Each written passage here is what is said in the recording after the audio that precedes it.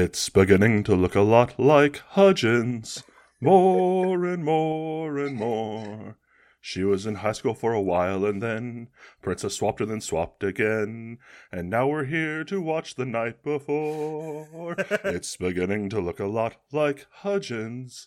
The less said about soccer. Coming soon to a theater near you, it's The Equelizers, a podcast where two idiots drop a cinema sibling in the lap of a perfectly content solo film. My name is Mike Noel, and I am joined, as always, by the sequel to my prequel, the jingle to my bells, Madison Jones. Madison Jones, are you in good form? Jingle, jingle. I am in great form after the wild Hutchinverse week I had. Yeah, you and I both separately went down the rabbit holes of the 3 Vanessa Hudgens Netflix Christmas-verse movies.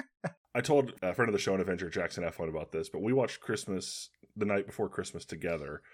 And then after that, I decided separately, once I found out that there was a shared Hutchins verse for Christmas, to go to the Princess Swapped movies. And I watched 30 minutes of the first one, said, I can't do this, stopped. The next night, I watched the last hour. The next night, I started the second one, watched 30 minutes, and went, I can't do this. And so over 4 days, my evenings were watching Vanessa Hudgens Christmas movies. And on day 5, I was kind of like, this is weird that I'm not watching these. I watched them back. Oh, I'm sorry. I didn't watch them back to back to back. I watched Night Before Christmas, and then last night I watched Princess Switched, and then Princess Switched again. Swapped again. Yeah. Back to back, right after each other. Oh my god. I don't know what to say. I have so much to say. Yeah. It's a lot. There is so much to say, I don't know where to begin. Honestly, okay, I'm going to let you guess. Okay. I enjoyed one of these movies. Probably legitimately. I enjoyed only one of these movies. I'm going to guess Swapped again, only because of the multiple switcheroos and a kidnapping. Yes, absolutely. Based off of what I know about you, that's the only thing that I think you would enjoy. It's also totally a movie we would do. That it would be the logical step that Swapped again is what we would do. 100%. Swapped again is what we would do.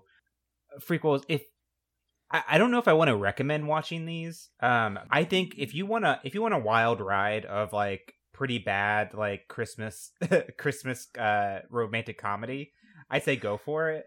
I will say the Princess Swap. Is it switched or swapped? Is it switched or swapped? Swap. It's the Princess Swap. Or no, yeah, the Princess Switch? I think it's the Princess Switch, and then the second one's called Swapped Again. I'm just going to look it up now to make sure. Technically, it's the Princess Switch, and then the sequel is Princess Switch Switched Again. I just want to give a rounding applause to the writers of Swapped Again, because Switched Again. you just had me clarify. I know. Whatever. It doesn't fucking matter. It doesn't. I want to give a round of applause to the people who wrote Switched Again, and just being like, oh, let's add a third Vanessa Hudgens character and do another switch. Like, there's a 3-way switch of Vanessa Hudgens. So good. And it's not only is it another Vanessa Hudgens, but it's the most sort of like pseudo Lady Gaga, like rich Instagram influencer, like lady ever, Vanessa Hudgens. And, you know, and I'll give Vanessa Hudgens a round of applause for that too. I think doing 1.5 different characters, I'd say, because Stacy's not much. The Stacy character of her being Stacy actually isn't in the movies that often. It's pretty much everybody pretending to be her or her pretending to be somebody else. Yeah. There is one thing that, like, maybe not as a backhand compliment, like that one was. Yeah. But as a legitimate compliment, one thing Vanessa Hudgens does amazingly well, at least in the first 2 movies, is I use the phrase deleteriously horny. Like, There's a moment where the love interest is doing something, and she clearly, her entire brain is just on fire with being horny, and there is nothing else happening in there, and she's staring blankly at them for a moment, but it is clearly like her entire body she is full body horny, and there is nothing else going on behind her eyes. Yeah. And she does that unparalleled, in my opinion. Like, it's sort of like there was a note from the director. It's like, you're really into this guy, and she's like, okay, I'll be really into him, and she does it legitimately. Like, she does it well. Yeah, that's what I mean. Like, that is legitimately, like, she is a master of just, there is nothing going on behind her eyes other than absolute lust. Yeah. And we're splitting hairs a little bit, but the Princess Switched, Mhm. the Princess Switched movies are a gradient better than A Night Before Christmas. Similar to Christian Mingle, the movie. I said this in that episode, but The Night Before Christmas has the sort of like a lot of moments where it's sort of like a story-driven porno, but the sex never happens. Because there are so many moments in A Night Before Christmas where they are about to kiss, or it seems like they're about to have sex, and it just doesn't happen. Like it takes forever for anyone to kiss or do anything in any of these movies, even though like there's so many like moments where when they're trying to when they put them together to have that happen. I don't know. I almost hesitate to say one is better than the other in terms of the romance plots, just because it is kind of like two people are thrust together. They're very horny for each other, and then they just, oh, actually, you're like a good person. Yeah. We should get married.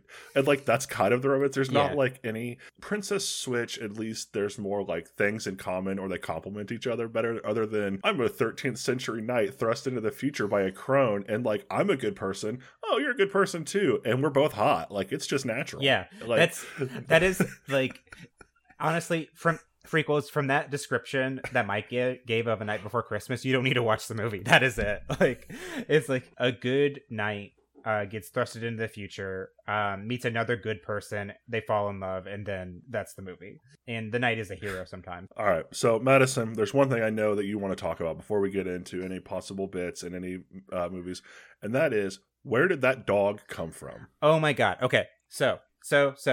Bear with me, everybody. In A Night Before Christmas, there is I can't remember Vanessa Hudgens' character's name. Was it Brooke? Brooke. And it was Becky or Brooke. So Brooke has a sister with a daughter, and at the very beginning of the movie, the daughter asks Santa for a puppy. And then the knight comes from the past into the future. They fall in love. They do their whole thing.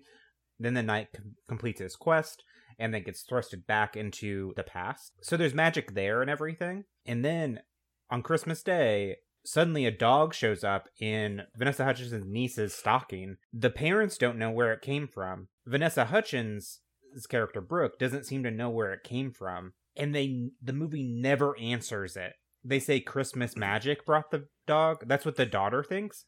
And the Vanessa Hudgens is like, well, crazier things have happened, which I get it. But they birthed into existence the idea that, like, Santa's real, I guess. Like, it's like, where did the dog come from? Do you know, Mike? Do you know where the dog came from? I mean, I have an idea, and it would be based more sort of on an idea I have for our sequel. Okay. But we can dig into where the dog, I think we can use that as a small touchstone for the movie. I don't know if it needs to be a huge plot point, but I have an idea of an angle for this sequel beyond just more Vanessa Hudgens's. Well, there is, and tell me if I'm nailing if I'm hitting your nail on the head with this. There's a after credit scene or during credit scene of the witch appearing to Sir Cole's brother, and seemingly like she's going to send him somewhere and do something to him similar to what she did to Sir Cole. And I missed that. Yeah. Okay. So her amulet glows again, just as it did when she talked to Sir Cole towards the beginning of the movie. And I assumed like he was going to be thrusted into the future as well. And I'm like, wait, maybe she made him the dog. Jesus. Maybe. Because I don't know. The dog is the only plot point that isn't like resolved in a button. Sort of like in the Switched movies. With the old man. That's the thing that got me in those movies. That was my where'd the dog come from of the Switch movies, is that there's this old man in both movies who keeps showing up in random scenarios. It's like, oh, he's the cab driver. Oh, he's the guy running the shop. Oh, he's like an elf at the Santa village. Like, it seems like he's kind of like the spirit of Christmas, but there's no magic in those movies whatsoever. As a plot point, but it seems like he is somewhat magical. So, in my classic sense, this old man is obviously a Christmas lich who travels and has his curse and has cursed this family. Let's come back to the old man, because again, like the dog, he ties into a vague idea I have for this film. You mentioned that there's no magic in this world, which is not true. Because the Buck Wild roller coaster, it's time for us to talk about the Netflix Hudgens Christmas Cinematic Universe. Yeah. Because Princess switched, and then switched again, take place in the same world as The Christmas Prince, starring Rose McIver, which most people know from iZombie.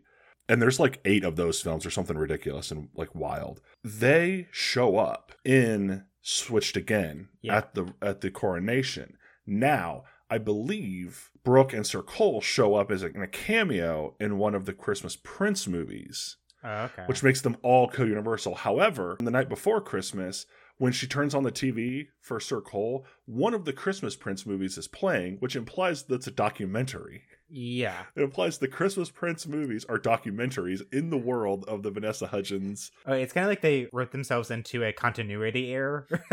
Just like... Well, and it's compacted based off the fact that when they're getting Christmas decorations out and the niece, and the night before Christmas, they pull this big old acorn, and the aunt, the Vanessa Hudgens' sister, says, "Oh yeah, our parents got this on their trip to Montenaro, which is the country that Margaret is now the queen of." Oh my god! Like, I have to. So these all are co-universal, and so there is canonically magic in the Princess Switched movies because these are all the same universe. And somehow the Christmas Prince movies, the only explanation that tracks and follows everything is the Christmas Prince films are documentaries about that family that were shot and filmed and are aired in the Vanessa Hudgens cinematic universe. Yeah, wow. We are not touching on the Christmas Prince movies. We didn't watch those. We just watched the Vanessa Hudgens ones. But now, you know what? I'm so enchanted now, I might go and watch them. All right, we're going to stop the recording. We're going to watch all of the Christmas Prince movies and we're going to come back. Yeah.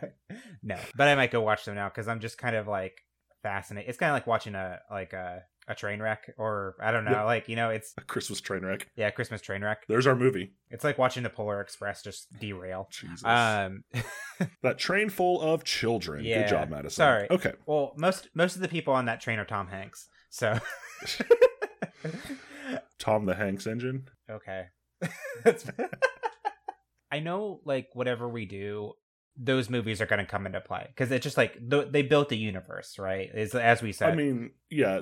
I think the Switched and the Night Before Christmas, because you and I ended up both watching them, those are on the table. I think we just kind of leave the Christmas Prince out of this. Yeah. Because I've not watched any of them. I just know Rose McIver's in it. I know that there's a baby. That's it. Because of the coronation scene. Yeah. Well, and there was to touch on this a little bit more, there is a scene at the coronation scene, like, where they do a very long pause on that couple and the baby. Like, we're supposed to know them from earlier in the movie or something. Like, they're like characters. And I understood it was a wink, but it wasn't like a well done wink because it's like, oh, well, maybe I've never seen the Christmas Prince movie. So it's just like, oh, good, focusing on this random couple. But in every single one of these movies, at least in the Hutchinverse movies, there's always a scene of them sitting down and watching a movie, and it's always one of the other movies, right? You know? I think so, yeah. Yeah. Did you want to touch on anything else? Because I have a few more things, or I have one more thing. Everything else really is relevant to the pitch, or to what we might do. I do want to touch on, and I'll give another resounding round of applause for the actor Nick. I think it's Nick Sagar. He plays Kevin in the Switched movies. Sexiest man alive, probably legitimately, like, shots fired. All right, yeah, sexiest man alive, probably deserves it. Hollywood, you're doing a disservice if you do not at some point cast Nick Sagar as a young Barack Obama. At some point, he has the sultry, the sultry voice. He has the look, especially in the first movie with his... If you've seen pictures of young Barack Obama, he has a similar haircut and look. Right build. Hollywood, get on that at some point. Nick Sagar, great love interest. Great, yeah. And he was probably the best actor in the movie as well. I mean... Yeah. Vanessa Hudgens wasn't bad. I mean, she did 3 accents across a movie, which is, I mean, one of them to some degree of success. Yeah. But... I mean, the funniest she ever was when she was Fifi the cousin and switched again. Like that was. I just could not stand the word "cuzzy." She kept saying "cuzzy," and I wanted to die every time. Cuzzy. Yeah, I really love that character as far as like a comedy, like the comedic relief of the movie, comedic villain. I liked her sidekicks, so I messaged Jackson while watching it. They have huge Horace and Jasper energy. Yeah. Like, the kidnapping part of Switched Again really struck me because it looked, the aesthetic, everything about it really felt like a riff off of the live-action 101 Dalmatians. The ramshackle house that they're keeping her in, the way that the two assistants are bickering. Well, it was just a huge, like, 101 Dalmatians vibe, which really, I thought was awesome. Yeah. I mean, still hated that movie. Yeah. But yeah, I don't know.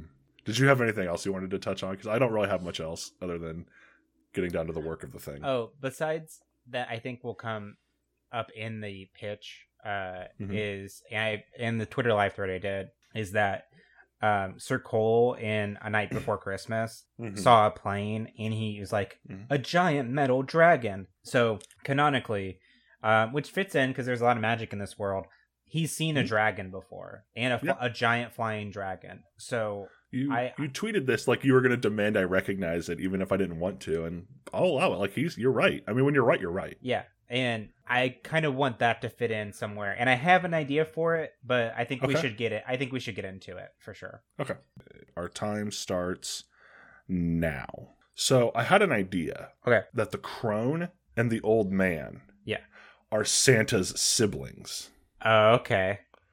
Maybe they do they're like Christmas love or something like that. Like he does presents, he does the Christmas spirit, he does joy. And I'm talking not Russell Crowe. I'm talking Kurt Russell Santa from the Christmas Chronicles. These are also co-universal with Christmas Chronicles. Okay. I mean, that makes sense. Netflix originals, right? So yeah, that's the point of our Christmas episode is watching the Netflix originals. Yeah. So co-universal, they're his siblings. They can be a little bit more impish, like, yeah, I'm just going to go find a couple and make them fall in love. And like we can dig into that. So that's why I'm saying Santa brought the dog. Santa brought the dog. Okay. Unless there's a plot point you have in mind that implies with the dog, I'm fine with that too. That's my idea though. But the crone and the old man are Santa's siblings and they go around helping people fall in love at Christmas. My only idea was that the Sir Cole's brother, which I don't remember the name of, got turned into the dog, and that was the setup for the sequel, which we'll see because I know they're going to make another movie because they set it up.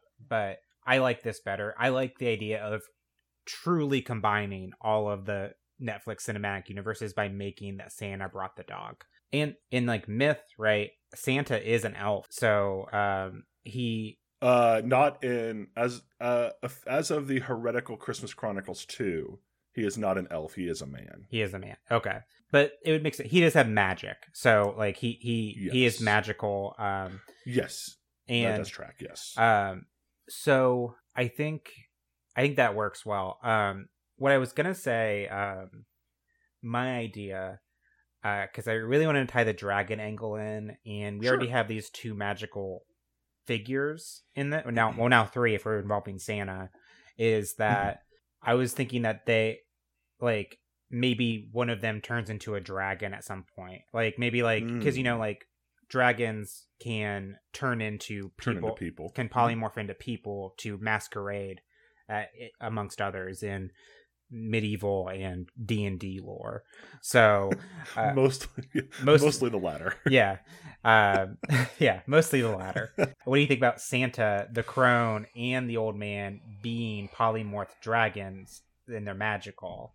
That would be messing a little bit with our Avengers universe Santa, but I'm not opposed to that. To be fair, I'm going to pitch a different idea. I want to be clear. I'm not opposed to tweaking the ECU Santa. Yeah. This is not me trying to jealously guard my toys. Yeah.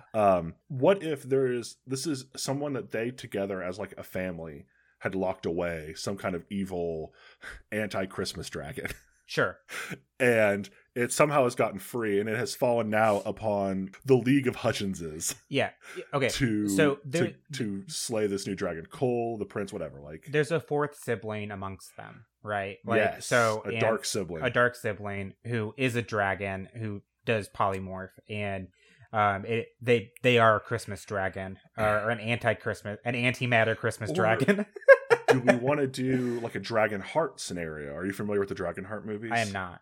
But you can, if you. So in the Dragonheart movies, the first one especially, it's been a while since I've seen them, but there's a point of where like if you're dying, the dragon gives you part of its life force, but now you are tied to the dragon. So if you get hurt, the dragon. If you die, the dragon dies. Half my heart to make you whole, its strength to purify your weakness. Live and remember your oath.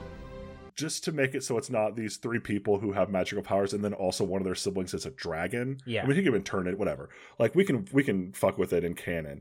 Like, but what if it's a Dragonheart situation? So they're like a magical person like their siblings. Mm-hmm. They're just also now with this evil dragon. Yeah. So let's say that... and that's where we bring in a new Hudgens. My idea is, because this is truly like Switched already has a sequel. I think this is truly the Night Before Christmas sequel.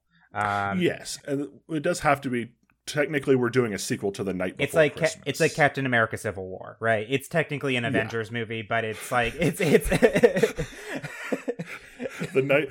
Actually, no. Oh my god, I have the title already. Then, well, maybe. What is it? Go ahead. I made a joke when Jackson and I were talking about watching this. We refused to call it A Night Before Christmas. Jackson called it Back to the Feudal, which I thought was very funny, and I came up with Hudgens and Dragons.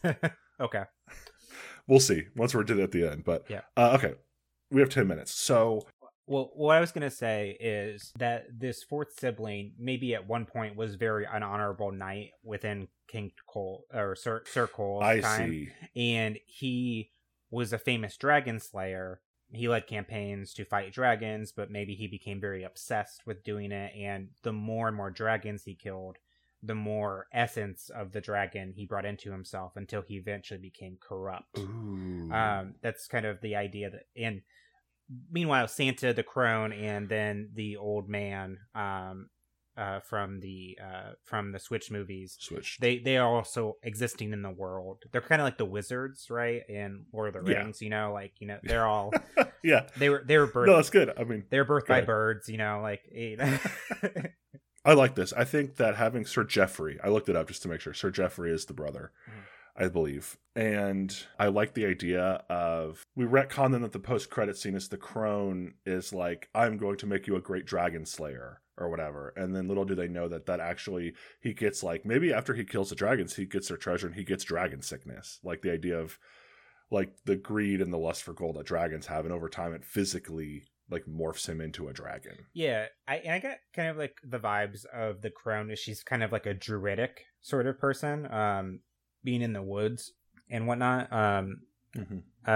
So maybe like there was a dragon and she enchanted Sir Geoffrey to go she gave him the chops to go fight the dragon, and then because it was destroying the forest and like her land and everything, and it was becoming a havoc, and then he does, and that's the first dragon he kills, thus starting the trend, right? Yeah, and so he becomes like a great dragon slayer, and as he kills more dragons, he starts to like accrue their gold or some amount of their gold. And again, in mythology and D&D, dragon gold is cursed. Yeah, and like usually it's you become like more evil and jealous and covetous and greedy, but also what if there's like a physical transformation and he slowly turns into a dragon? So the time we are at present day with Sir Cole and all of that, he is a dragon. Okay, yeah, so it could be in present day, because I was going to pitch that maybe the crown shows up to Sir Cole in the future and be like, we need your help, you need you to come back, and then him and Brooke travel back in time, and then it's kind of like a swapped sort of like idea of the movie. A swap? Yeah, a swap. But we would have to deal with like the dragon being alive in present day too, right? Or maybe like maybe it woke up. So here's my idea. He became a dragon in the past because of this lore thing. Santa and his siblings fought that dragon and they defeated it, but really it was just like in hibernation. Like they were able to put it to sleep. Okay.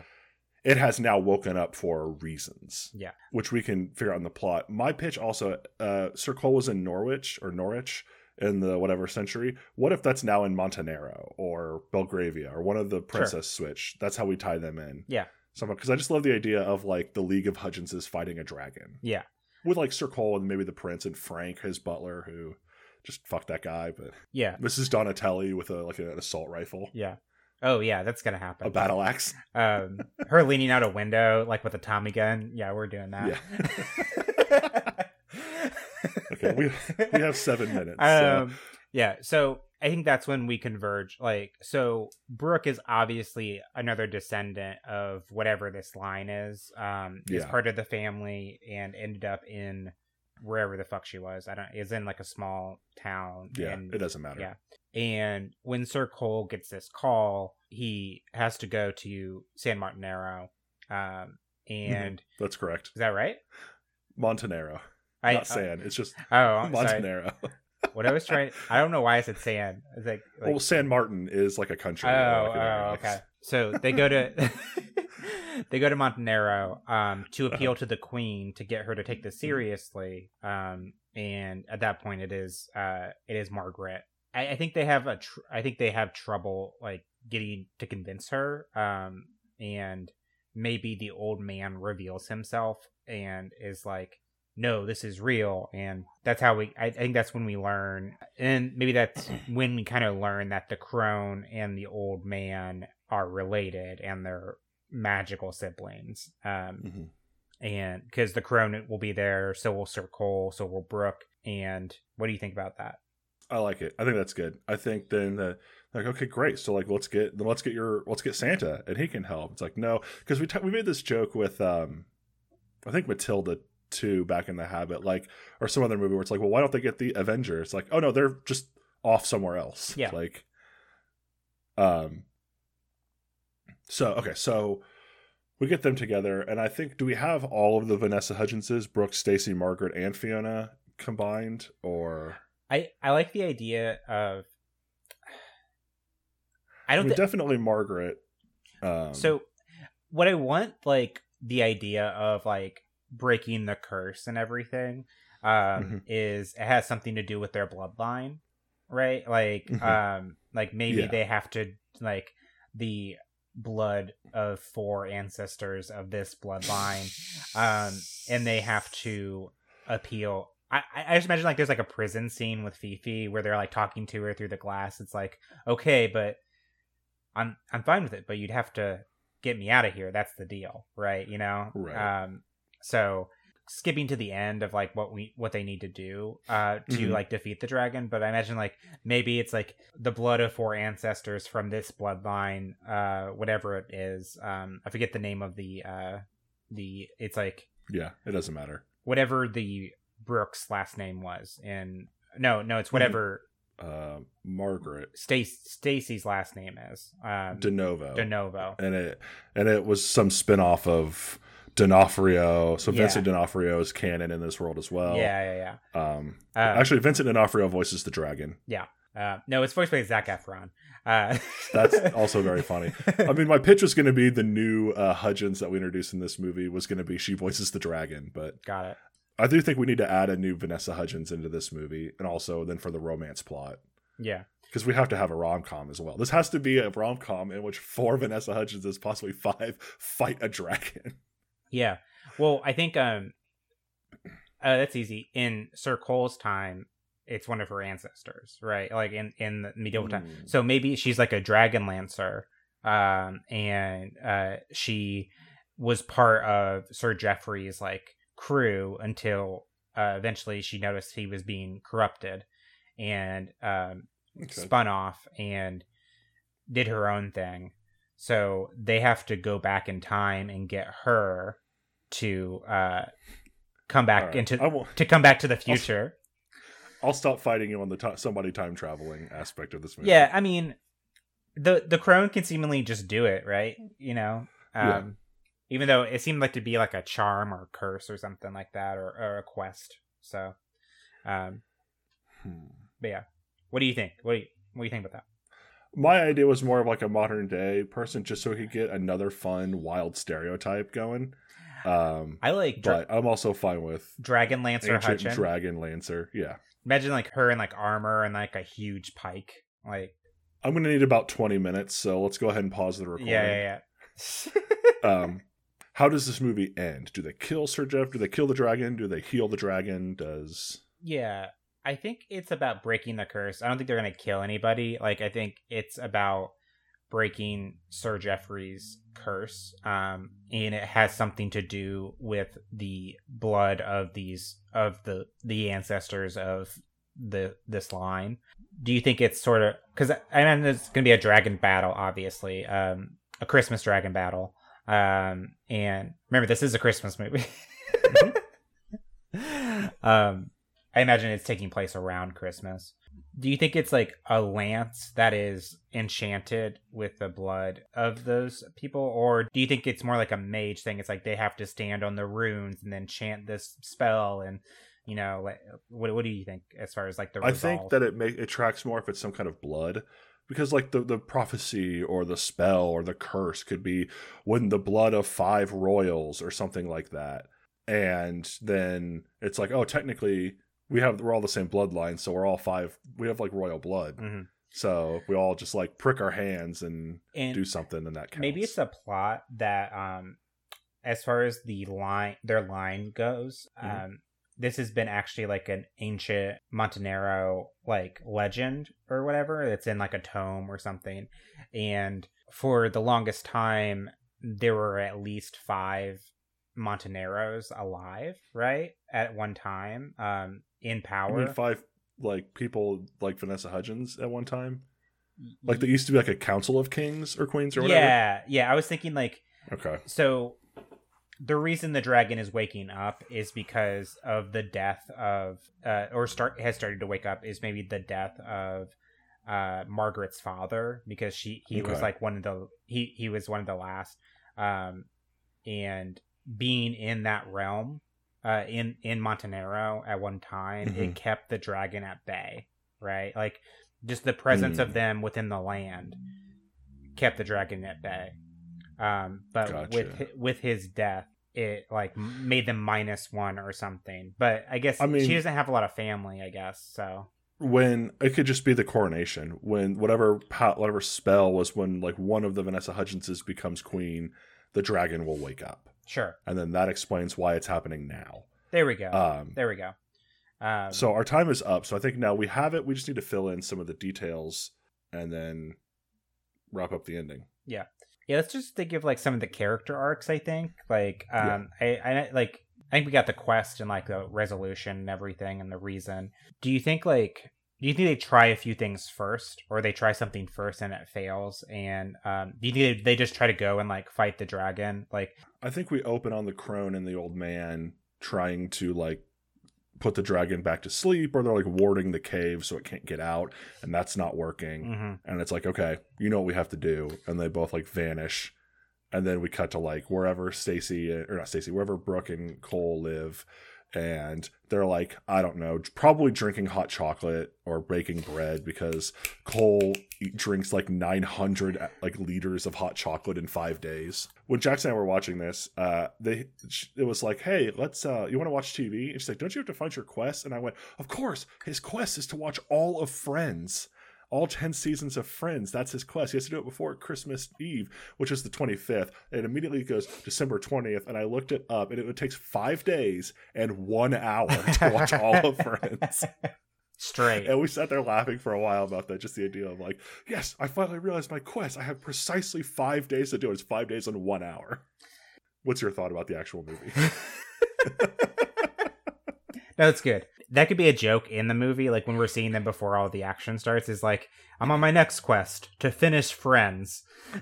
This is the roughest part. Joey and Rachel are having a thing, and I don't think it's gonna work. I actively refuse to allow Friends into another one of our movies for 8 more weeks. So, what if the crone and the old man, they're like, we have to talk to him. And him is Santa. And they go to Santa, and they're like, we need your help. And he's like, I'm 3 days from Christmas. I don't have time to help you. All my magic is being spilt, but I do.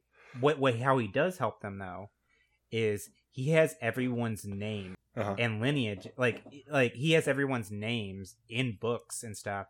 So he shows them the names of, like, they know like the the history of like the five ancestors and stuff. Mhm. So they go to him and he provides the names of all the different ancestors. So there's Brooke, there's Margaret, there's Stacy, there's Fifi, that are still alive. Yeah, Fiona. Yeah, Fiona. I hate Fifi. I just hate it. I'm sorry. It's fine. I don't think you're supposed to like it. I think that's the point. No, that's true. And that's how they find out who these people are. And maybe all the movies are setting them up to be present to break this curse, right? Does that make sense? Right. So that's why they're affecting, like, the night before Christmas. The crone is like, I have to send you back because you're a knight and you'll be able to train them to fight a dragon. And also have, like, kind of have a connection to royalty and, like, the royal family a little bit. So, like, we need this relationship to happen. They're your true love and whatever, blah, blah, blah, blah, blah. But, that was just lucky. That was happenstance. That was happenstance, yeah. That's, like, your real quest or something. Or that's your next quest, right? So that's why they do that. They got Margaret and Stacy together. Or they got Margaret and Stacy and Prince Doofus, as I call it, Prince Edward. Yeah. Also known as Prince Doofus. The man who they clearly could not decide if they wanted Colin Hanks or Tom Cavanaugh, so they smushed them together into one man. Yeah, which I love that they just made him in the second one a complete doofus who is just like, so because he was kind of just like a plot point in the first one, and then he didn't have much to do, but in the second one he's just like Prince Dumbass, like he's just like. But they needed to get Stacy and Edward together, so now they're adjacent to Montenaro, so they could easily travel. Then they had, like, Margaret was gonna be queen, and maybe they yes. I know. You have put a lot of thought into a plot point in which it could just be, hey, I'm a magical crone and you're all in Montenaro now. Yeah, I know. I'm just saying, like, there's a reason to all of the movies, right? And it's all for this one goal of breaking this dragon curse, or this dragon's going to destroy all of Montenaro, right? Right. So they're just setting.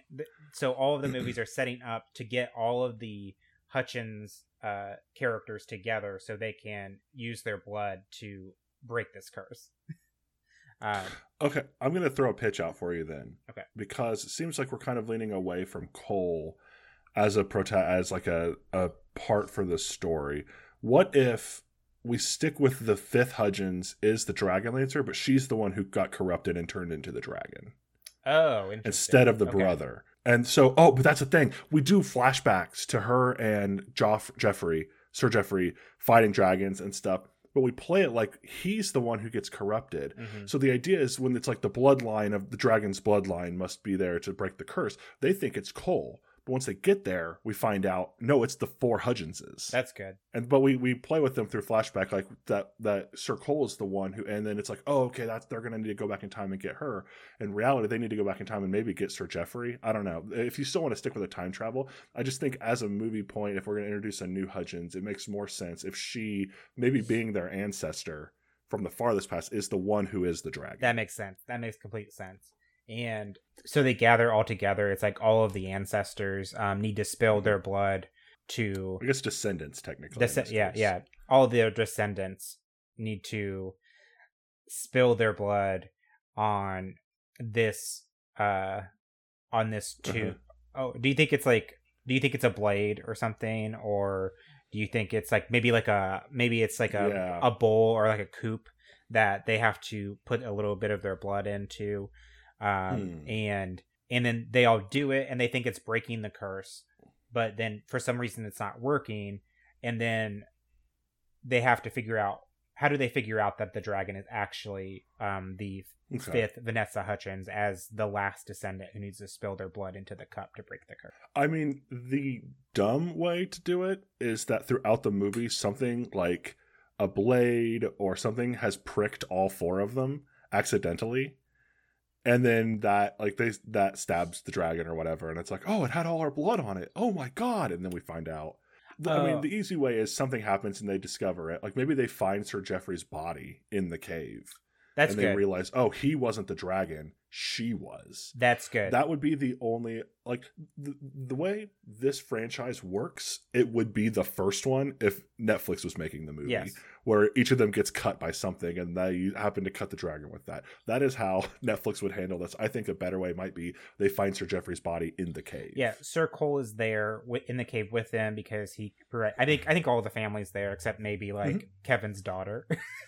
Oh no, she is armored up to the teeth. Yeah. Like Kevin's there. He's the cookie. He's the king. He is the king. Are you telling me you pitched me the idea of Vanessa Hudgens in Dragonlance or armor on the front? You're telling me you don't want to see King Kevin in some sleek war armor? Yeah. I'm not into dudes, but that man's the sexiest man alive. Like that is the he's wearing like greaves and breeches and like basically he's not wearing a shirt at all, but he's wearing armor pants. No, it's just all sweaters, man. It's all sweaters, all killer he's pink sweater. A chainmail sweater. Yeah. Do you remember the pink sweater in the second one? No. Oh my gosh, no. I do. How could you forget? I remember the fact that they basically forced a priest to marry them in an airport. Yeah. By the way, I love that priest was just like, I've got to catch my plane. And the queen of the country is like, I can fix that. It's fine. When they, not to go, I'm going to cut back to talking about that movie for a second. So when they go to the airport and they stop him, I'm like, oh, okay, this is like almost the end of the movie. And then like I like move my mouse to see like, oh, we must almost be done. There must be like 5 minutes left. And then I realize there are 15 minutes left, and I'm like, what else is there to do? And so they have this very long scene where they're getting married, and then a very not a totally long coronation scene, but it's lengthy. It's just like they really wanted you to savor every moment of the quick. The slapdash. We did it, gang. We earned our happy ending in this movie, in which you were never concerned there wasn't going to be a happy ending. Exactly. Just so you know. But yes. Okay, so I like the idea then that they realize it's their blood. They like they do the thing with like a knife where they just like cut like the palm of their hand and drip some blood onto a sword or something like that. I think into like a bowl, like that, like a stone bowl that's built into like the crypt or something, or something. I see. Okay, like an altar kind of thing. Like an altar or something, while the crone and the old man are doing some sort of spell or chant that doesn't need to be explained really. It's just that they're the ones channeling it. I don't know. This Christmas movie took a wild turn for Netflix in which blood magic is being done on Christmas. Yeah. It's Christmas blood magic. Forget it, Jake. It's Christmas blood magic.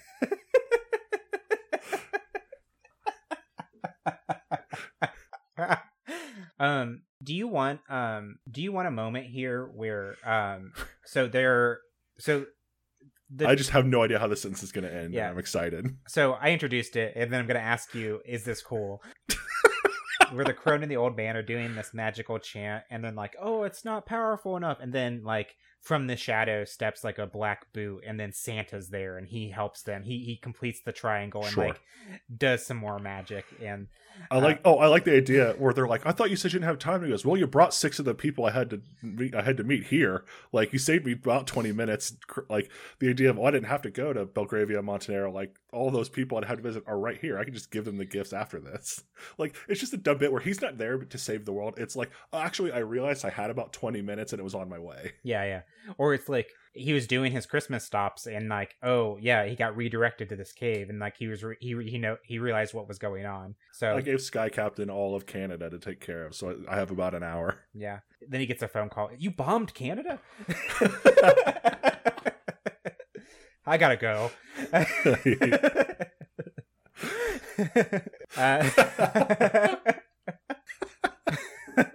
God damn it. Okay. Yeah. What if it's like, just to make it Christmassy, if we want to, is that all of this has to happen on Christmas night or something like it, or on Christmas Eve night, on the eve of... I think that tracks, because like the first spell was, if you don't do it by Christmas Eve, you're never going to complete it. If you don't do it by this, like, I think having that be the deadline works for these wild Christmas like magical beings that all of their magical deadlines are Christmas Eve. Yeah, I mean, all of their magic is fueled by Christmas. It's Christmas magic, remember? And blood at this point. And blood. Yeah, so I think they do it, and then we realize, well, I think, well, at least with Sir Cole realizing that it's not his brother, I do think you see his skeleton and his coat of arms or something, or like his armor has like the insignia on it. Well, and at that point, because we're doing flashbacks throughout the movie, that's where the rom-com element comes in, is the flashbacks of Sir Geoffrey and then the Hudgens of yore. That's the rom-com element. Yeah. And then I think at the end of the movie, we'll sort of Stephen Moffat our way at the end of they send the dragon Hudgens back in time once she's cured, and then she and Sir Geoffrey, like, that never happens, and they fall in love, and she's actually the ancestor of the four Hudgenses. Which again, we're gonna timey-wimey TikTokery the fuck out of this one. Yeah, I that's a good addition that you just said, like the romantic comedy, or the romantic part of this is Sir Geoffrey and Hudgens of lore, and those let's give her a name. Let's give her a name real quick. Leia? I was thinking like Liliana, so I mean Liliana's good. Liliana D'Onofrio. Yeah, I can't remember. I think that was the name that the ancestor took. I think it's whatever Margaret's last name is. I think it was Montenaro, technically. Right? Or is that... I think so. Yeah, it doesn't matter. We know what it is. Yeah. But the important thing... It is very clear that it's her, though. Like, we make no bones about it that it's her. Yeah. And in the history, back to your point about the skeleton, like coat of arms, there is something about Sir Geoffrey's armor or a weapon he has that is very clearly this is his thing. So when we see a skeleton like holding that or wearing that armor, the audience knows it's him. Like, it's just, we give him some very clear, like something he's wearing or holding. What if like, maybe they don't get to go back in time and like be in love or something, but maybe like after they slay the dragon or break the curse, like she does die, but we see her spirit there, and then realize what she's done and like thanks them for breaking the curse. And then from the skeleton, you see the spirit of Sir Geoffrey. That's nice. And then sad, but a little sweet. Yeah, sad, but there he's like, I had to wait for you. I didn't want to move on without you. That's really lovely, Madison. In fact, yeah, I like it. Because the whole flashbacks we're seeing them like maybe not like each other at first, and like maybe she's like, of course, begrudgingly like, oh, I should be the one leading this charge, or blah blah blah blah, and then they fall in love, and then we see the flashback of, I think we eventually see her turn into the dragon, and then him going to try to appeal to her, but then like as a cursed dragon who doesn't have any control kills him, and that's when she actually physically turns into a dragon. Yeah.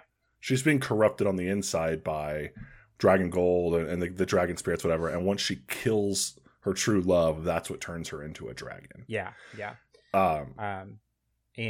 And then we just still never explain where their ancestor came from, which I'm also fine with. Well, like, she could have some family that is part of the same family. She's the daughter of whatever Montenaro, whatever family. Yeah. Like, so there's that family branch still exists. She's like the third born, so she gets to do whatever the fuck she wants, like be a knight or whatever. Yeah. Because she doesn't have to be king or queen. Yeah. Cool. Then, I mean, how do we, what's next? Like, what's after? Like, what's the button? I don't know. Somebody has to learn a lesson, I feel like, of the modern Hudgens. Yeah. It can be a very simple, like, they realize, etc. Like, it doesn't have to be a huge, because I mean, the first movie is basically, I feel like, wrote the movie and then went, okay, somebody needs to learn something.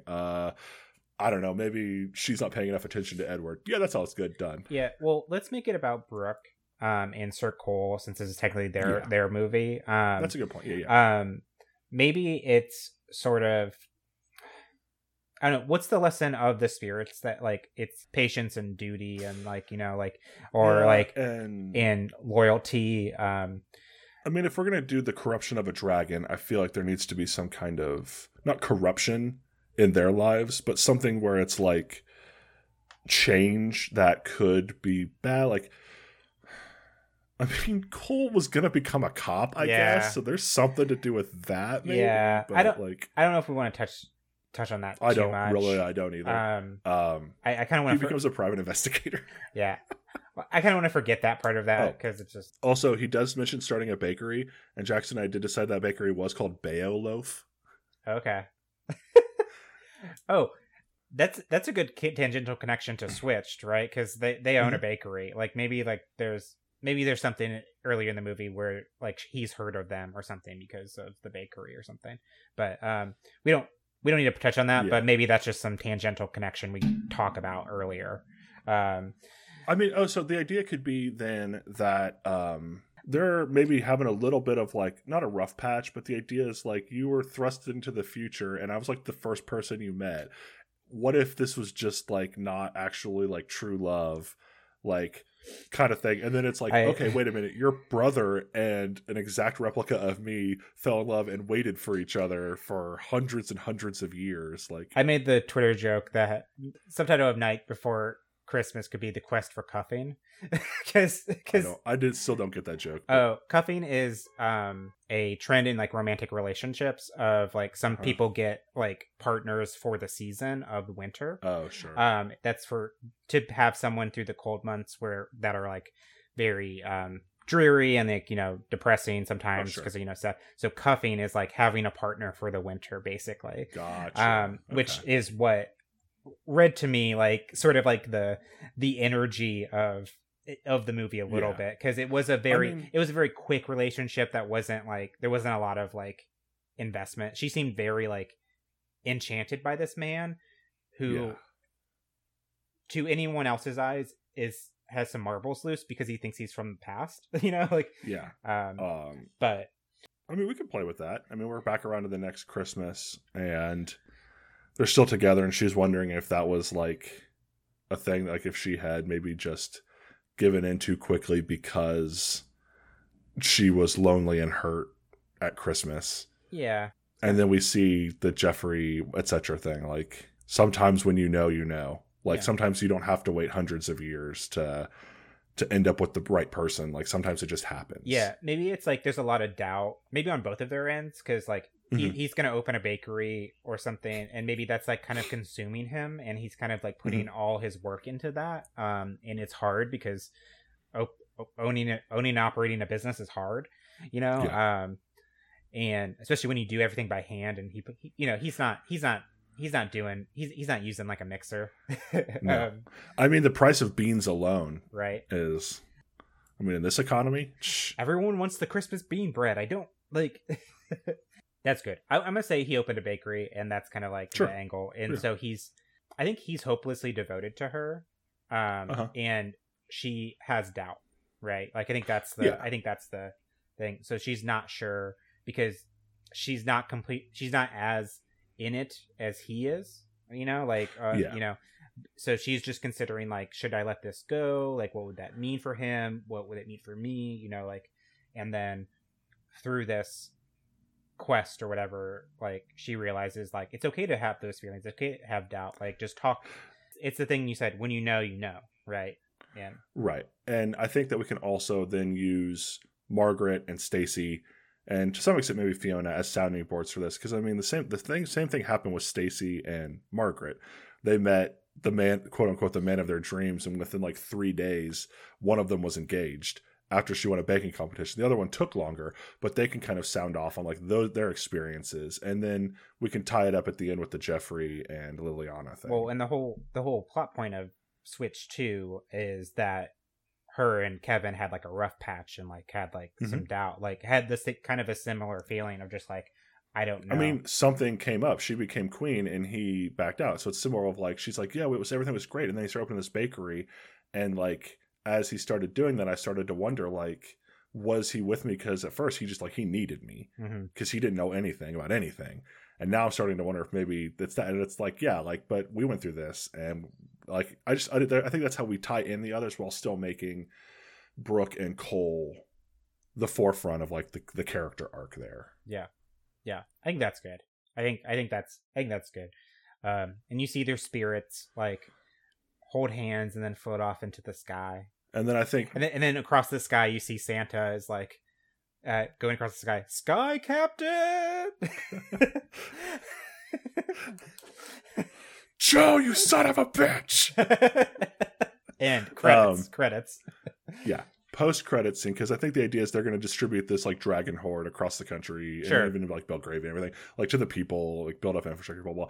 But at the post-credit scene, we see as they're leaving, Fiona just slips some gold into her pocket, and her eyes flash like dragon color for a second, and then go back to normal, and that's our post-credit scene. That's good. I like that. I like that a lot. I refuse to end an Equalizer cinematic universe movie without including something we can use later. Yes, for sure.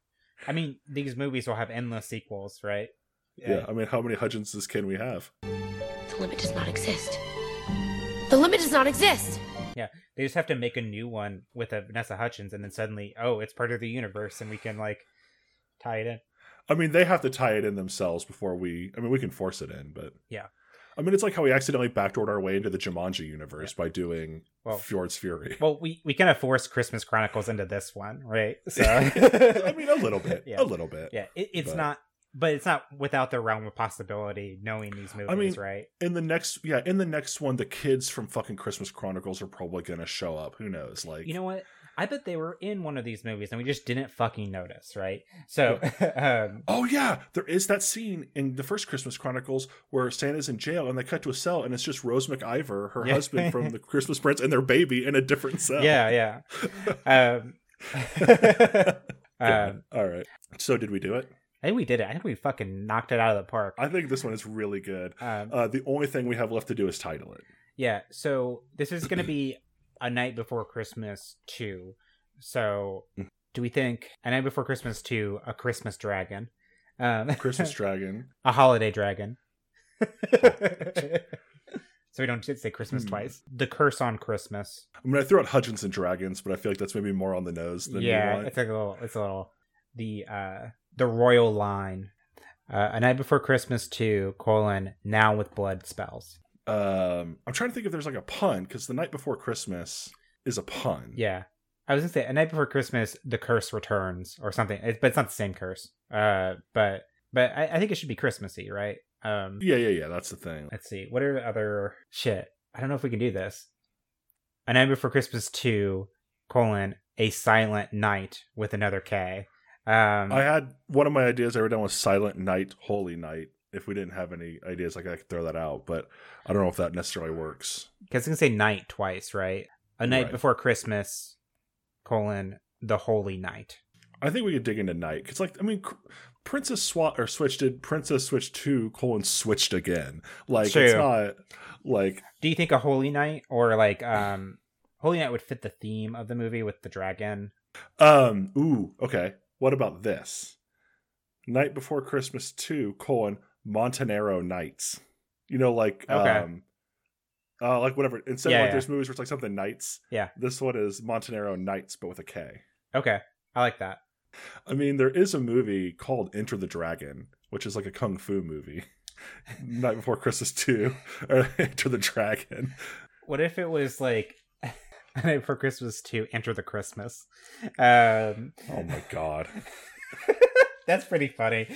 I don't think it fits. I don't think it fits the tone, though. But no, I mean, this also doesn't fit the tone. But we have pretty much created The Night Before Christmas 2 into the Hudgens verse. Yeah, that is true. I think Montenaro Nights is so far. I think Montenaro Nights. Yeah. All right, so A Night Before Christmas 2, Montenaro Nights. Yeah. All right, Madison Jones, tell the people where they can. People can find us on Podbean, Stitcher, Spotify, iTunes, and everywhere else podcasts are found by searching The Equelizers. You can find us on Facebook and Twitter at The Equelizers. Our Gmail is equalizers@gmail.com, and our Instagram is _equalizers. And as always, we spell that EQUELIZERS, like in sequel. Like in sequel. Special thanks to the Banana Boys for our theme song, Two Steps, strutting off their debut album, Technicolor Girl from Outer Space. You can find them on Facebook, Twitter, and on Instagram by searching Banana Boys. And as always, that's spelled BOYES, like in Oh, yes. The full album is available on all streaming services now. Special thanks for today's theme music goes to Cring Bosby, the Christmas crooner. You can't find his work anywhere online currently, but he does have some Christmas parodies in the tank, so be sure to give him a search there on social media. Madison, what are we doing next time? What's something, not necessarily Christmassy, but fits the time. So I'm looking through just like New Year's Eve type movies, since it's not quite New Year's. Sleepless in Seattle. Okay. While You Were Sleeping, When Harry Met Sally, Rent, New Year's Eve, Waiting to Exhale, About Time, which I don't know if that's actually... Yeah, the opening of it's at New Year's. That's an interesting time travel movie, which I guess we don't want to maybe follow up. Forrest Gump. Carol, Four Rooms, Are We There Yet? High School Musical. Even though it's only one scene in the movie, New Year's Eve duet that kicks everything off will have you singing along. That has sequels. According to this. There's multiple sequels. I am keenly aware that has sequels. There's a New Year's Eve scene in The Holiday starring Jack Black, Cameron Diaz, Kate Winslet, and Jude Law. Twilight. Under the Tuscan Sun, which I think has a sequel. Rosemary's Baby, apparently. You want to do a horror movie? I really fucking don't. Interesting. The original Ocean's 11 with the Rat Pack. Oh. It takes place on New Year's Eve. I'll say that movie's a bit of a sleeper. Like a snoozer. So, Madison, what if... next time we enter a dimension as vast as space and as timeless as infinity, it is the middle ground between light and shadow, between science and superstition, and it lies between the pit of man's fears and the summit of his knowledge. This is the dimension of imagination. It is an area which we call the Twilight Zone 2. That sounds great to me. End of the year. Get some friends on, get some classic goof 'em up Twilight Zone sketches. Some boozy. Let's celebrate. Let's ring in the new year. With our friends, I think. Let's ring in this new year with some light, very trenchant political commentary. Yes, yeah. Let's talk about politics just for 2 hours on our next episode. Let's wrap it up. So, for the Equalizers, I'm Madison Jones. I'm Mike Knoll. That's not fair. That's not fair at all. There was time now. There was all the time I needed. To be continued. It's the most Hudgens time of the year. There's princesses switching and old crones bewitching a knight to right here. It's the most Hudgens time of the year.